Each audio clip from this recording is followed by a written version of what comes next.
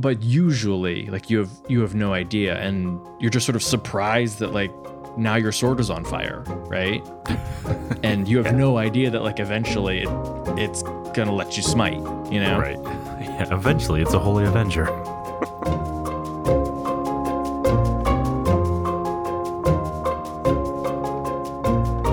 Live from the Mundangerous Family Vault in New York City, I'm your host Shane. And I'm your host, Ishan. And welcome to episode 343 of Total Party Thrill, a podcast for game masters and players where we discuss our campaigns in order to inspire yours. In this episode, we're talking about using items that grow in power with your character. But first, the party makes a plan in the Gates of Morning campaign. And later, John Brown did nothing wrong in the Character Creation Forge. So sorry for last week. We did skip a week because life gets in the way. Yeah, I believe that's how that line goes. Mm-hmm. Yep. Thank you, Jeff Goldblum. But we're back and working hard on getting to you every single week. All right, so where are we in the Gates of Morning campaign? So the Gates of Morning campaign is our 5th edition D&D game set in Eberron, a sequel of sorts to the original Morning Glory campaign. And in the Shadow Marches at the Gate of Wind, the party is trying to stop the quarry from unleashing the Chaos of Zoria onto the material plane.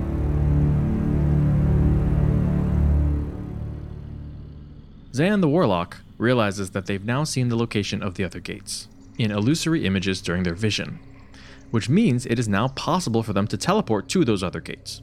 Unfortunately, Gersi the Mind Seed was trapped in that vision too, so she knows their locations as well. Another portal opens and Lauren Davis steps through, a coffin floating behind her.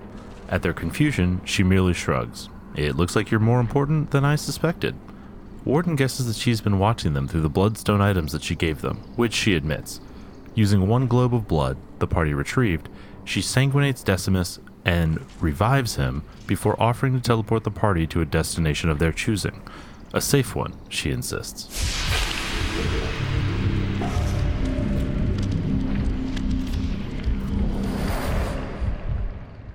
Was this a contrivance so that Cam could go off to basic training and his character could be out of commission for a while until he got back? Who knows?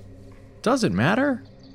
Now, none of the party can actually cast teleport to travel to the other gates, but they do remember that Ephraim's sister Velina can do so once per day with her greater dragon mark. So they ask Lauren Davis, who of course is Arandis Fall, to take them to Korth so they can try to raise Ephraim from the dead, question him, and then ask his sister Velina to send them on to the gates. The Treant leader Hender snaps off one of his own branches and hands it to Bramble so they will be able to teleport back to the Gate of Wind if they ever need to. A moment later, they all appear in the chapel of the House Orion Enclave in Korth. Lauren Davis bids them farewell after suggesting that she might take a trip to Flamekeep. Then she steps into a shadow and is gone. Servants and low-ranked house members are surprised to see them, but assume they've returned through normal means. The party returns Ephraim's blood to his sister and explains how to revive him. She is extremely grateful, though she says it will take time to exhume his corpse, since she doesn't really want his condition known to the entire house. The party explains that they need to be teleported, and Velina tells them that House Orion has a teleportation circle that will allow her to transport them without moving herself. She'll be able to try the next day when her dragon mark refreshes. In the meantime, they rest and debate which gate to visit first. In the Enclave library, Lenore pores over maps. On Corvair, she spots 3 places that might harbor enough lava to be the location of the Gate of Fire. A volcano in the Maror Holds called the Fist of Onatar, the Lake of Fire in the Demon Wastes, and the Icehorn Mountains that form the border between the Eldin Reaches and the Demon Wastes, where there are old stories of fiery demons. High plateaus, like the kind they saw at the Gate of Earth, are present in the passes of the Maror Holds and the high peaks of the Greywall Mountains between Droam and Brelan. Given their recent experience with the anti-aberrant metal, the Bieshk Mountains between Droam and the Eldin Reaches also catch her eye. As for the Gate of Water, nearly anywhere along the coast of the continent could have a high, water-whipped cliff like the one they saw. Hoping to find more Bieshk and avoid dealing with any lava, the party decides to try for the Gate of Earth first. The next morning, Velina takes them to the teleportation circle. She explains that since she has not seen their location, there's a chance of a mishap that will harm them before they arrive. They also might appear at the wrong location. in a similar location to their destination or somewhere nearby. She also hands them a scroll of teleportation circle for them to use when they're finished. They accept the risk, and she casts the spell. Pain shoots through them as they feel like they are about to be torn apart. It ends as quickly as it begins, and they appear high in the mountains, though not on a plateau. The grass is sparse, and there are few trees, but to the west, higher peaks loom. To the east, the terrain slopes steeply downward, dropping into a long canyon. Lenore can spot the mouths of many caves dotting its surface. From the temperature and the time of day, Warden guesses they are either in the Biesh Mountains or the Greywall Mountains. Before they can further gain their bearings, they hear a screech from the sky. A massive, winged panther dives to attack, and from the other side of a nearby ridge, a hill giant and a minotaur crest the hill and charge. And we'll find out what happens next week. And this week, we are talking about legacy items, a topic suggested to us by friend of the show, Snark Knight. Or maybe more accurately, talked about on the Discord. P.S. You should swing by and partake in all the conversations happening there. And then quickly clamped down on by us so that we could turn it into an episode. All right, so legacy items. We talked about this a bit in the intro. These are items, usually magic items, but not necessarily, that are important to a particular character and then grow in power as that character grows in power, right? The RPG, the typical RPG trope is that your character, gains levels or experience or whatever, advances and becomes more powerful as you adventure, as you continue the story. And usually what happens is you have your initial starting gear and then you get rid of it as soon as you possibly can, right? Think about computer games, like computer RPGs. You sell your copper sword so that you can replace it with a bronze sword, so that you can replace it with an iron sword, blah, blah, blah, right? But what happens to, the heirloom weapon, the one handed down from your ancestors for generations? Do you sell it for 14 copper pieces so that you can quickly buy a sword made of, wood? I mean, yes. I do, but you might not want to. Most games tell you to do that. It's the wooden sword, It's like it's not worth anything anyway. You're an idiot if you don't do it. You'll die. So the purpose of legacy items, the first I'd heard of like the term weapons of legacy was the 3.5 D&D source book, is to add plot relevance to these objects that have story relevance to a particular PC, but to make them so that, both mechanically and in terms of the story that you're telling, they matter and that you don't want to get rid of them, but also don't need to get rid of them. Yeah, I think it also solves that problem of like the the Christmas tree issue, right?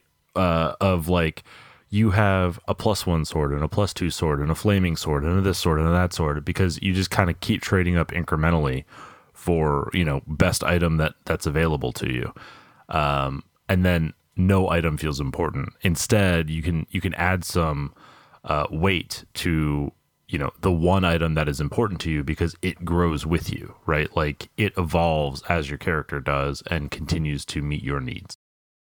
All right. So I think there are a few instances where it pays off for either an individual character or for a GM who is trying to add some importance to items in their game to actually use these legacy items. First one is when a player asks you, hey, can my stuff matter? Can the heirloom stuff I put in my background actually matter?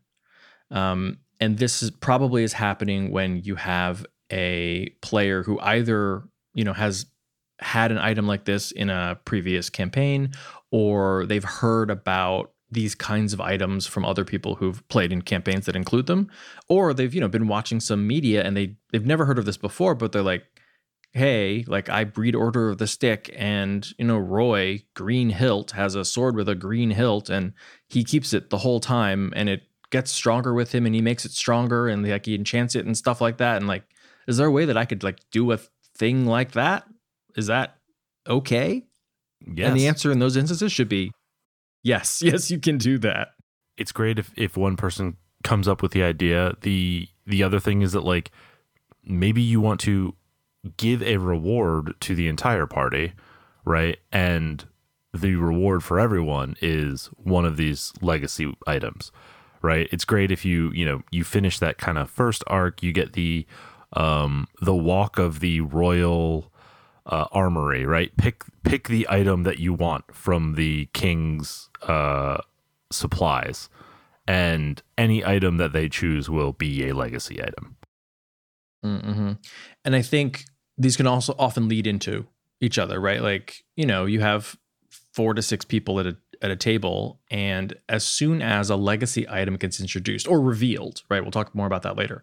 But as soon as people recognize that someone else has a legacy item, sometimes you think, well, I would also like a legacy item that both seems cool and powerful.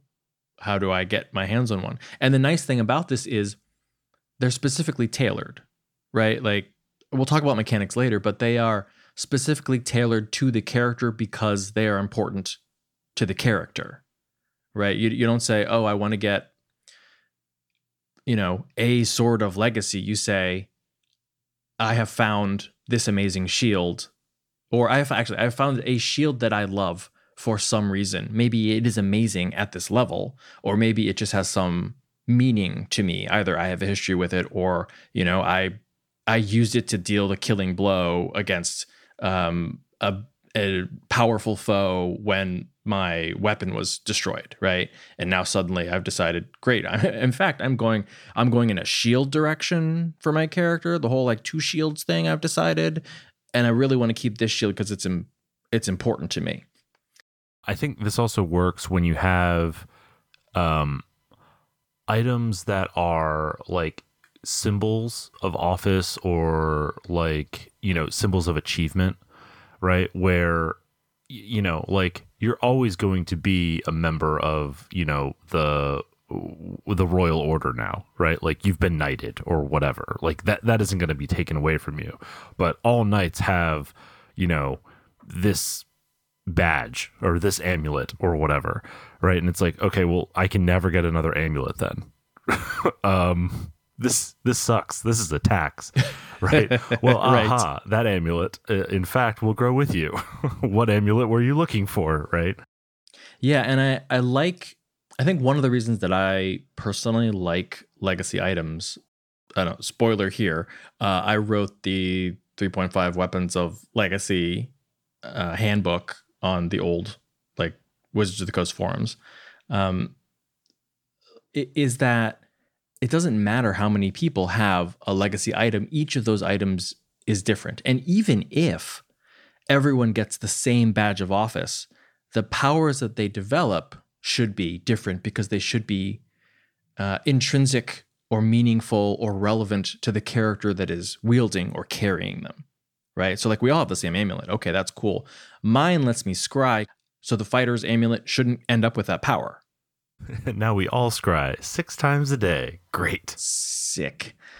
Above the table, it's great because you're not stepping on each other's toes, and it doesn't matter how many people have an item of legacy. They're all different. Right. Causes other problems because you've got to make 6 different items of legacy, but we'll talk about that.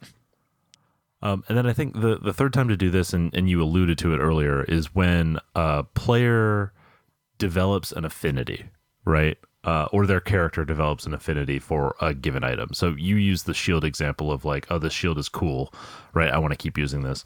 But like the telltale sign is, well, nothing, like I could take something that's like, I could go from +1 to +2, but like this sword means more to me than a +1. So I'll just keep my sword and get something else, right? Like, well, at the point where you've stopped chasing numbers, that's pretty good sign that sword is a candidate to become a legacy item. Right. Like every once in a while, there's that moment where, everyone is chatting about like, okay, what loot are we going to take? Or like, what's the next item that I'm going to buy or whatever, right? And you have someone chime in almost like offhandedly being like, this would be the smart choice, but I think I really like this thing, right? It would be smart to take the spear, but like I'm really a sword person. That's the moment when you want to be like, hey, pull up a chair. Let's talk about this sword thing. Exactly. Describe the sword to me. Right. What does the hilt look like? Tell me about the metal it's made of. Interesting. Yeah. In Dark Sun, my soul drinking dagger. God. Like you're getting pried out of my cold, dead, straight to hell hands. It was very specifically for your character. Yes. Yeah. Yeah. It provided no value until it provided all its value. All the value. Well, it kind of reminds me of Lord of the Rings, right? Like Galadriel gives everybody a thing, right? And nobody is ever going to get rid of those things, right? You like hold on to them.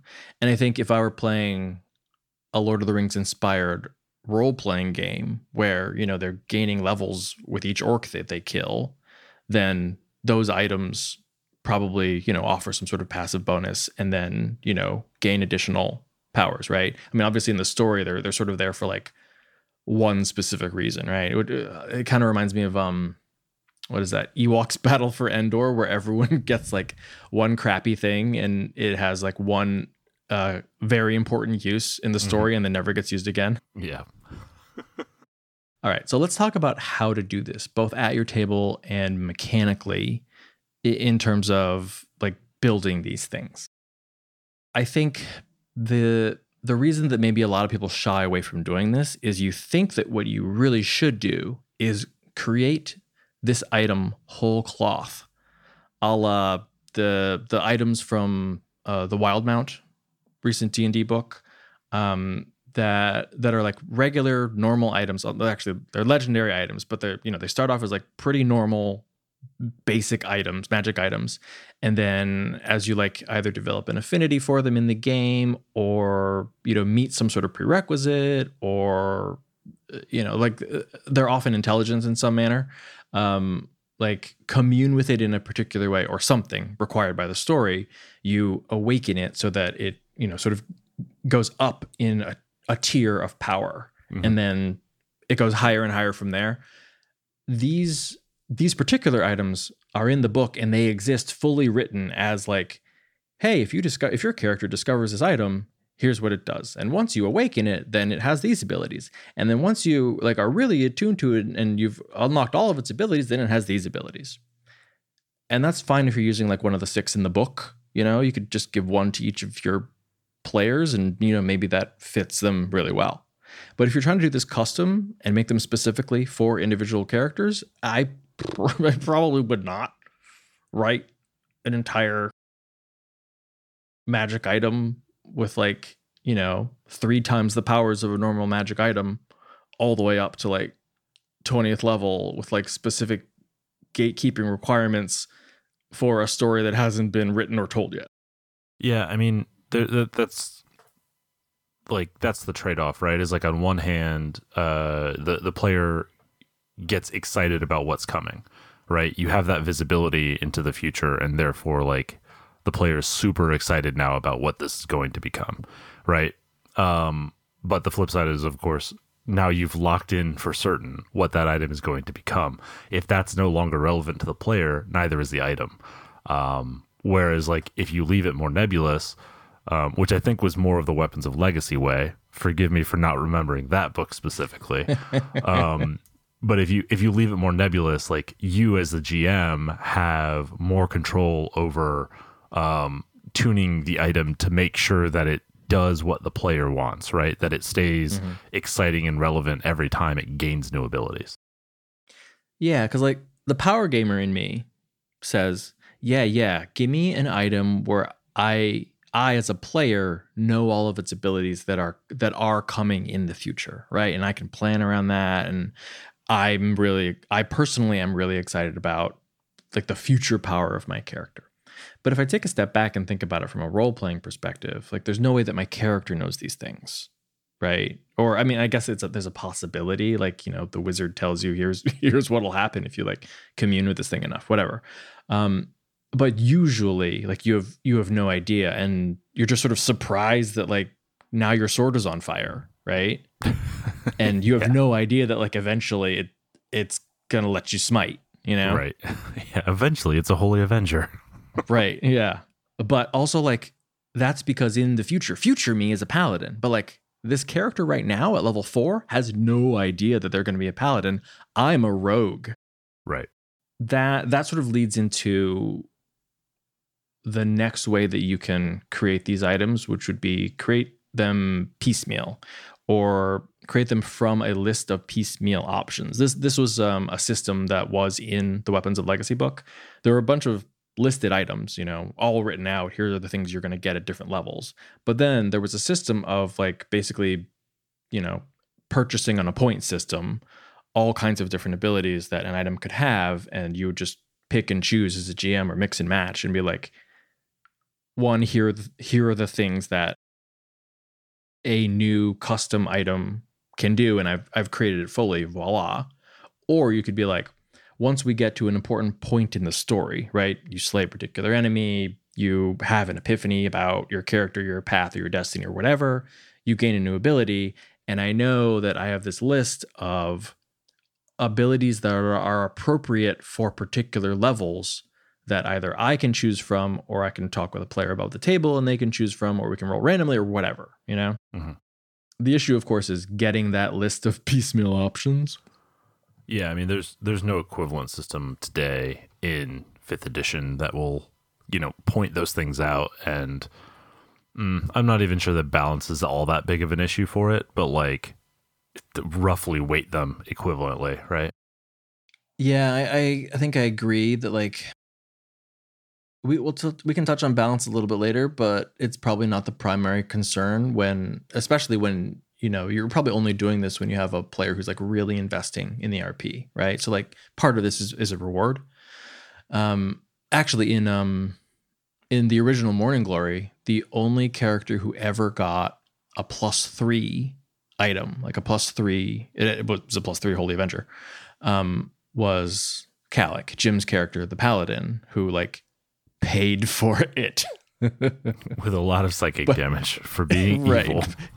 But right. Getting I think a 5th level smite worth of psychic damage every time he drew the blade for, I don't know, 4 levels. But, that was part of his arc, and like he was into it, and he earned it. I think this is probably something that I would spend a little time and hack together from the magic items section or the feat section, or the edges, or whatever system you're using from character creation. Like, a lot of systems have like, oh, if you take this flaw for however many points, then you get this bonus for however many points, right? And that point system lets you pretty easily gauge how strong something is, at least according to the game's designers. But that at least means you're guaranteeing that whatever you're creating is as balanced as what already exists in the game, right? If you're looking at like 5e D&D, for example, you could look at, individual feats, or you can look at there are charms and there are boons and there are epic boons and all of those sorts of things available. And then, individual magic item abilities, an uncommon Broom of Flying has this ability, and an uncommon Hat of Disguise has this ability, right? And you can kind of be like, all right, I guess the game considers those kind of interchangeable, right? Mm-hmm. So you could take those abilities and tack them onto an item. So like I have a sword. Oh, now it's a flaming sword. Okay, well that's what is that, a rare? No. It doesn't actually matter, right? It's still whatever uncommon. it is. Whatever it is, it's equivalent to that level, right? It's either 4 points or it's uncommon or rare or whatever. So you can pretty accurately gauge the power level. And so if like the character has defeated an enemy and now their item is going to gain an additional power, you can say, pick one of these 4.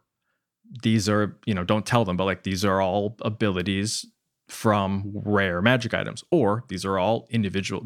These are all like the abilities that you get from one feat, or these are all advances that cost 2 points apiece, or whatever, right?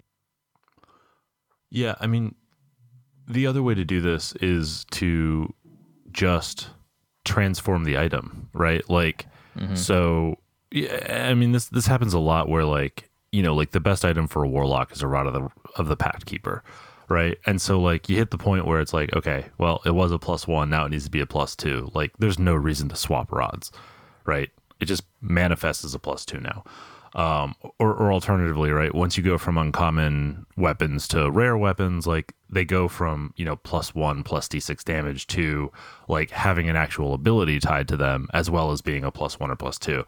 And it's like, okay, well, like which of the items would you like? Well, okay, great. Then your sword becomes that, right? It grows into that power rather than like cobbling together something new.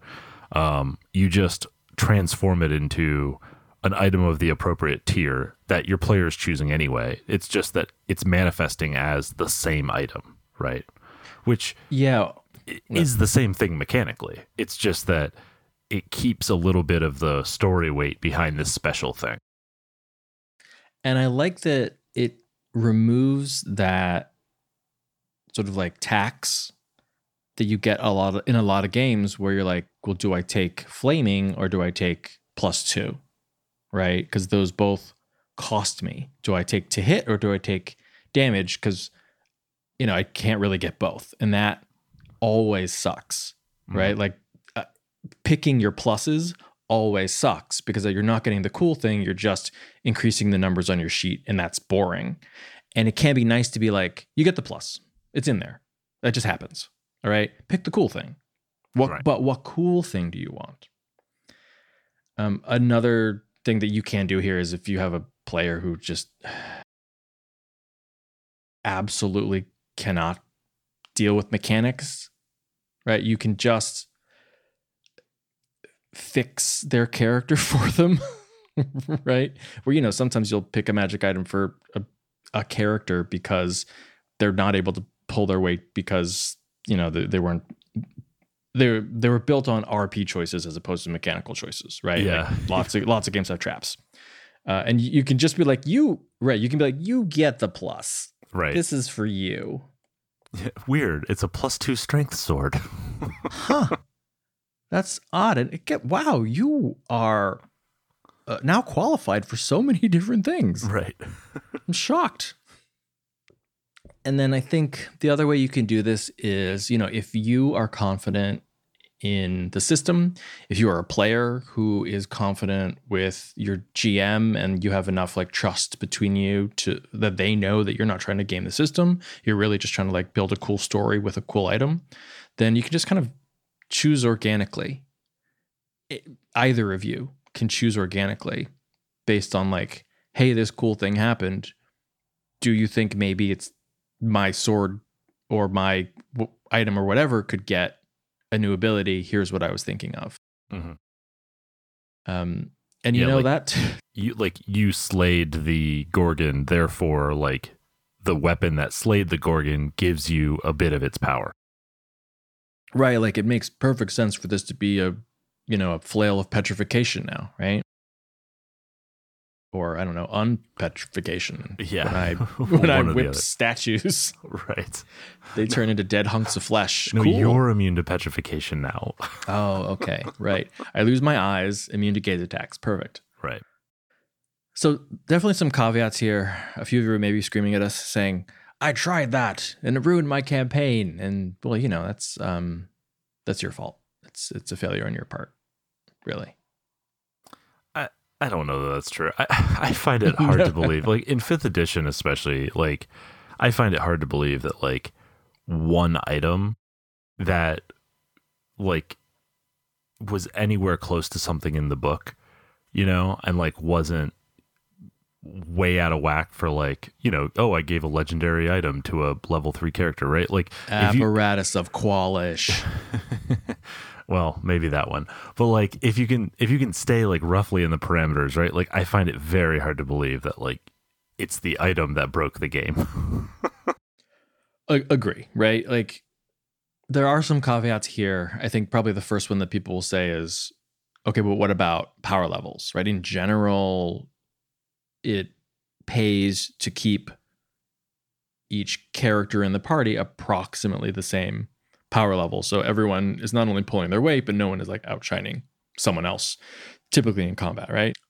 But the nice thing is, one, if everyone has an item, then those can all be adjusted specifically for that character. And it's actually like a really nice lever to help keep everybody sort of clustered around the same power level. Mm-hmm.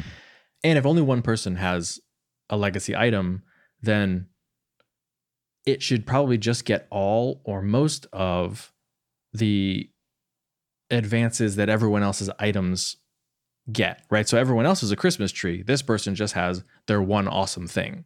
Right. And of course, don't make them lose it. Exactly. And that's the thing, right? Is like everyone else took the, cloak of resistance. There is no reason that the person who really cares about their legacy item, they don't need a cloak of resistance and their staff, right? The staff can just give them the benefit of the cloak of resistance, right? Like it doesn't matter. You're not going to give them another magic item to attune to. They've got this one. And then, if the person with the legacy item does have a tiny bit of a power boost based on it, well, the whole point is that they're sort of paying for it in RP, and the other players are getting to watch a really good story and to interact with a really good story. So in the end, everyone should ultimately be happy. And if they're not happy, then, adjust the power levels, because that's one of the really nice benefits about not pre-writing these items. Mm-hmm. Another caveat is to look out for who is getting spotlight in the party. Like, one of the nice things that you're trying to evoke with these items is more RP, more roleplay, right?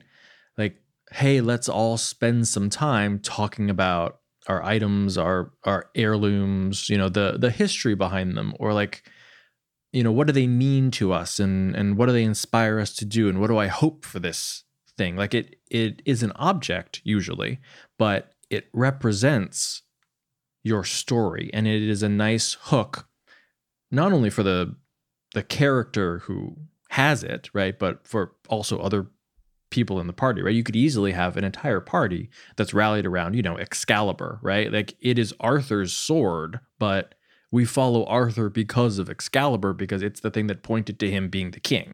Right. There's also a way, where you're using this to reward the spotlight they've already had, not to give them the opportunity to gain more spotlight with it, right? So the Gorgon's flail example, right? Like, because you killed the Gorgon, you got this reward, as opposed to you got this reward so that you can get all the spotlight to go kill the Gorgon. Right. Theseus. Right. Terrible PC. And then we should talk a little bit about character death as well, because, well,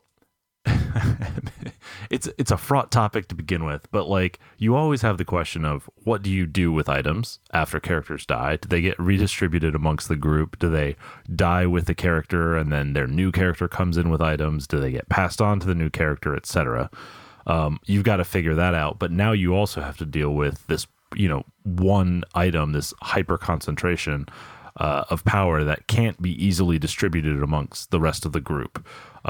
Or perhaps can't be passed on to another character, or, you can't create an equivalent item for the new character, because it's like, yes, we are, the 5 guardians, and one of us died, and there's this 6th guy who's got an equivalent sword, and where did he come from? Like, well, good thing you were here at the right time. We had an opening. Oh, good, I see you've already got the gear. And I think you can tackle these in sort of the same way that you would tackle a spotlight issue, right? Which is, talk about it at the table and, decide things ahead of time with the group, right? So, with spotlight, for example, if you have a person who is the face, naturally, they usually do most of the talking, right? And so you have to offer other opportunities for characters to shine. And it's the same thing with a legacy item. Mm-hmm. And when you have a death, sometimes that's actually more spotlight, right? Like, okay, right now I can have my maudlin death scene. And not only is my character dead, but also my item lives on, and now like I still get to exert my will on the party. Mm-hmm.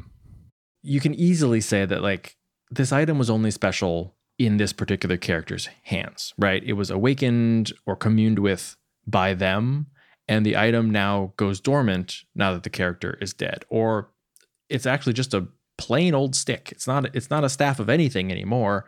It was tied to your soul, and your soul is gone now, and it's essentially broken. Mm-hmm. Also means that, if you get resurrected or whatever, brought back from the dead somehow, your item is back too. Yep. One thing that I do like is to have the legacy item become the legacy of the character, right? So the character is infused into the item, which of course is passed on to the next character in the party, but it gives the player a little bit more continuity. And there's an element of like our characters advancing or like going on together, like you're still there in spirit, even if it's a new PC has had to join the party. Yeah, I kind of like that idea. I also like the idea sort of tangentially of, a new character joins the party, but they don't take the legacy item. It's the person who has history with the person who died, right? And so they take the amulet or whatever. I mean, it's easier with like an amulet than like a sword or a shield or blah, blah, right? Yeah, weapons are tough. Right.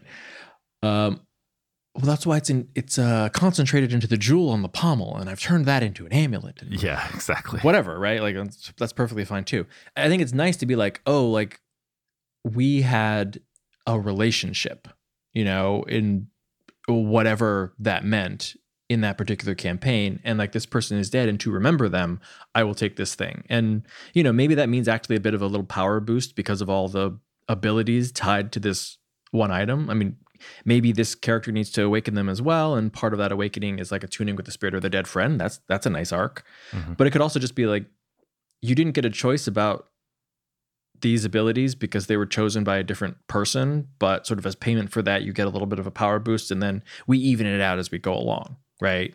Yes. That's also fine. The wizard, you get the +2 flaming sword that only works for you, and also +2 strength. Have fun hitting on a +0. Okay, but I think I might play a wizard who's like, I mean, maybe I'm going to start putting points into strength and just see what happens. Right. And then I guess the other thing you could do is a nice thing about having an heirloom item, a legacy item that belongs to a particular family, is that it makes sense when the replacement character is a family member, either because, hey, that's what we normally do, and in comes a family member. Here's my like younger sibling, and guess what? They inherit the item, and it works for them for just fine because we have the same last name. Mm-hmm. Or the entire reason that my new character shows up is to get the item, right? Because like we can't leave it with strangers. I mean, you were friends with the person who's dead, but you're not my friends. Yeah. Right. And in fact, I'm here to retrieve it and leave. Right. And now we have a nice scene where you convinced me of like why I should join the party. And that is maybe an easier way to ease a character into a party rather than them showing up and be like, you have to take me because the world is ending. Right. Well, no one else can wield my brother's clan axe. So I guess I'm coming along.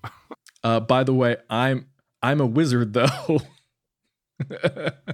Well, conveniently, which also is an awesome arc. Conveniently, next week's character creation forge might solve that problem. A little multi-classing, perhaps. No problems will be solved, I assure you. No, only created. Right. Summoned, maybe.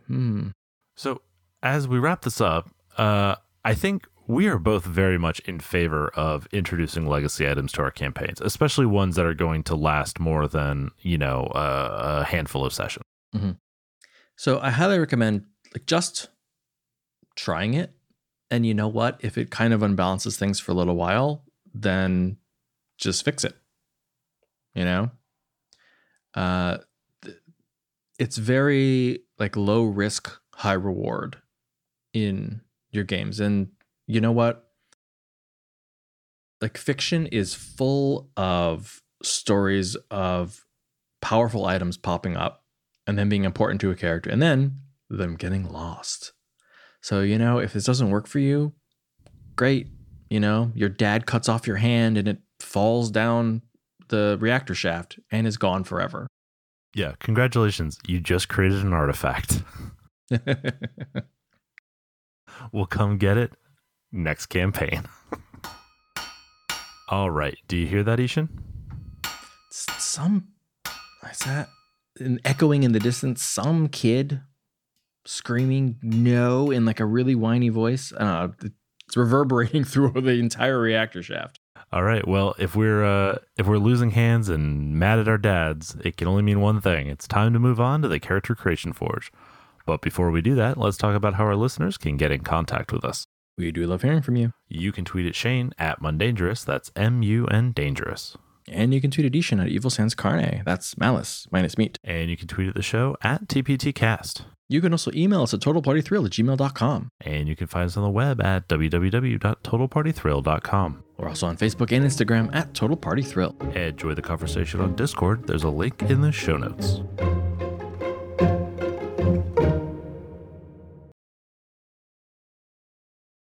So this week in the Character Creation Forge, we are building John Brown. Ishan, who is John Brown? Well, if you're not American, or you are like me, grew up in the South and had a curriculum full of lost cause apologia, John Brown is a great American who both wasn't crazy and wasn't evil. In fact, he was one of the loudest proponents of the abolition of slavery prior to the Civil War. He also died a martyr and was murdered by the state for trying to incite a slave rebellion at the Harper's Ferry raid in 1859. But I think for this build, we want to dive a little deeper into this historical character because I think probably over the years, I have played maybe like 4 characters where when asked, okay, tell everyone about your character, they've been like, oh, they're like X mixed with John Brown, or like John Brown and a little bit of circuit riding preacher or whatever, right?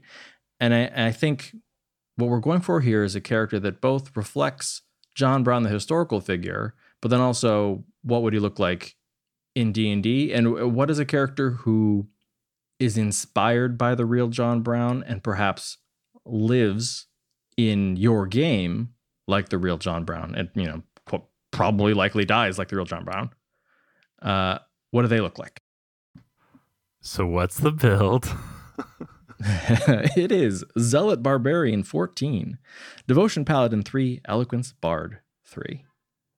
So look, I have seen several D&D builds for John Brown, and every single one of them includes Paladin, and I think you have to include Paladin because the most important thing to know about John Brown is that he was wholly and intensely dedicated to the abolition of slavery in the United States.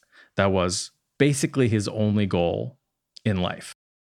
In fact, he's, I think, maybe the only real life person I know who actually took an oath, like stood up in front of his church and actually swore an oath to end slavery in the United States. He didn't add or died trying, but that's how he lived, essentially, right? Mm-hmm. And I think most people say, okay, great, yeah, John Brown, he was like part of Bleeding Kansas, right? And like, what did he do? Oh, he killed people who owned other people, right? And yes, he did do that, and got his family members and other people to do that as well, mostly toward the end of his life. And I think that sort of leans people toward Vengeance Paladin. But if we look at the sum total of his life, he dies when he's 59 years old, right? Pretty good run. Pretty good run.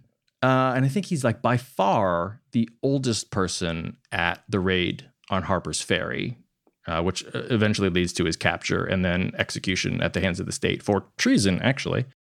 But the majority of his life, because he became an abolitionist, I guess officially at like 16 when he entered the seminary, spends most of his time moving to different locations in the United States and setting up businesses not to start a business and not to try to make any money, but so that he can basically build a barn and help fugitive slaves escape to Canada.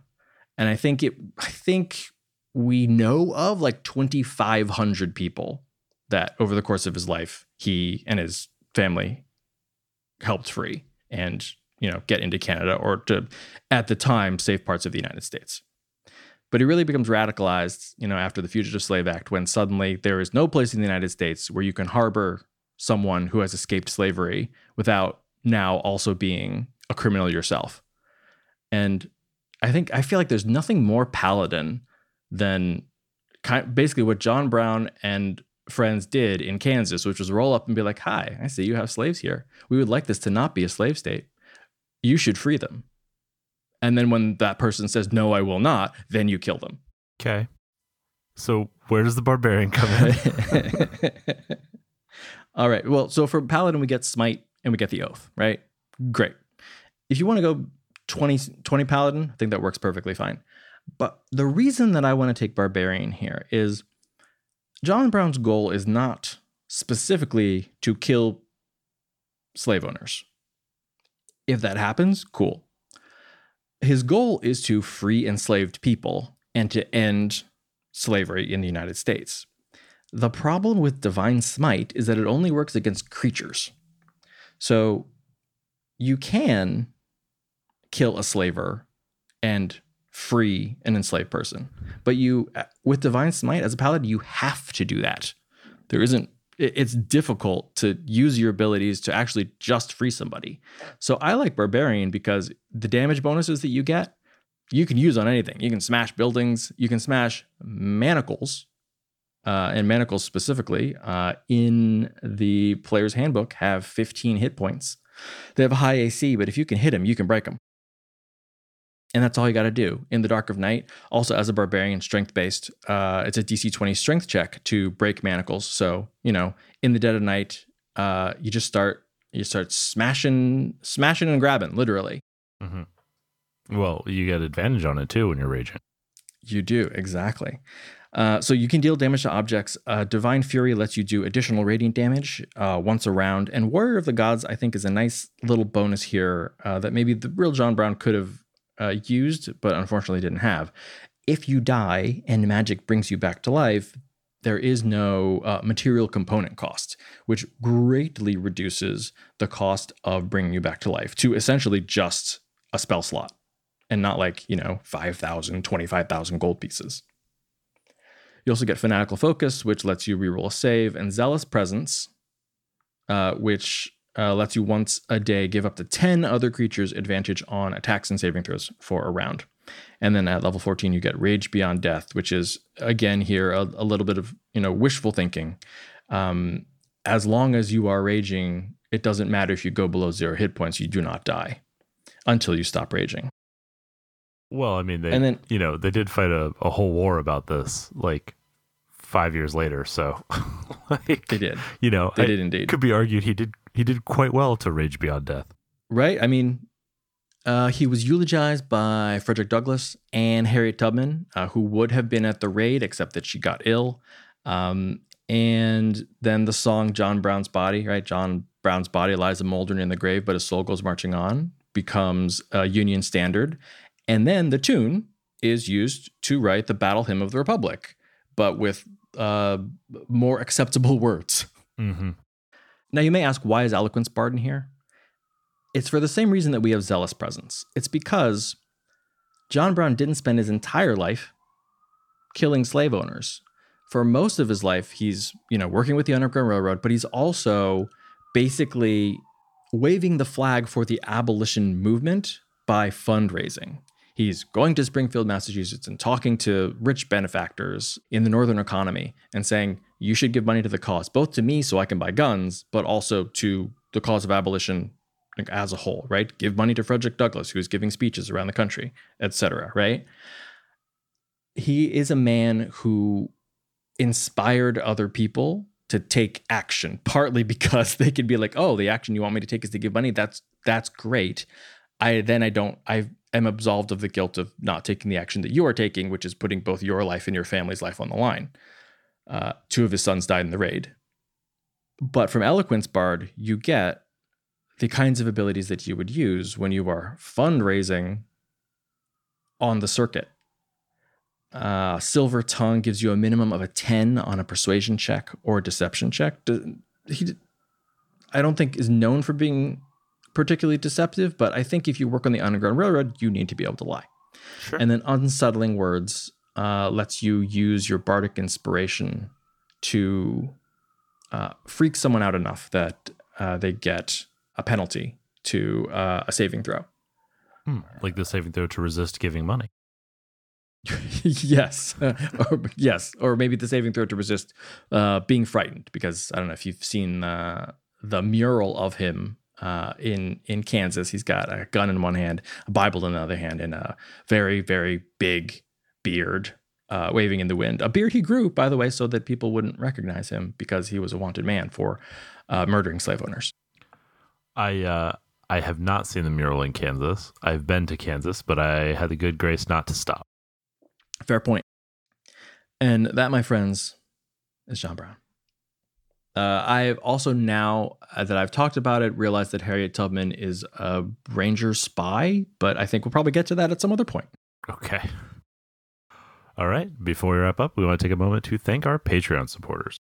Your support is what makes it possible for us to keep doing this show every single week. So if you'd like to learn more, you can check out all of our rewards at patreon.com/TotalPartyThrill. And what do we have planned for next week's episode? We are ranking the Druid subclasses in our next tier list. And in the Character Creation Forge, we're building the Rage Mage. Well, that's it for episode 343 of Total Party Thrill. I hope we lived up to our name, but either way, I'm Shane. And I'm Ishan. Thanks for listening.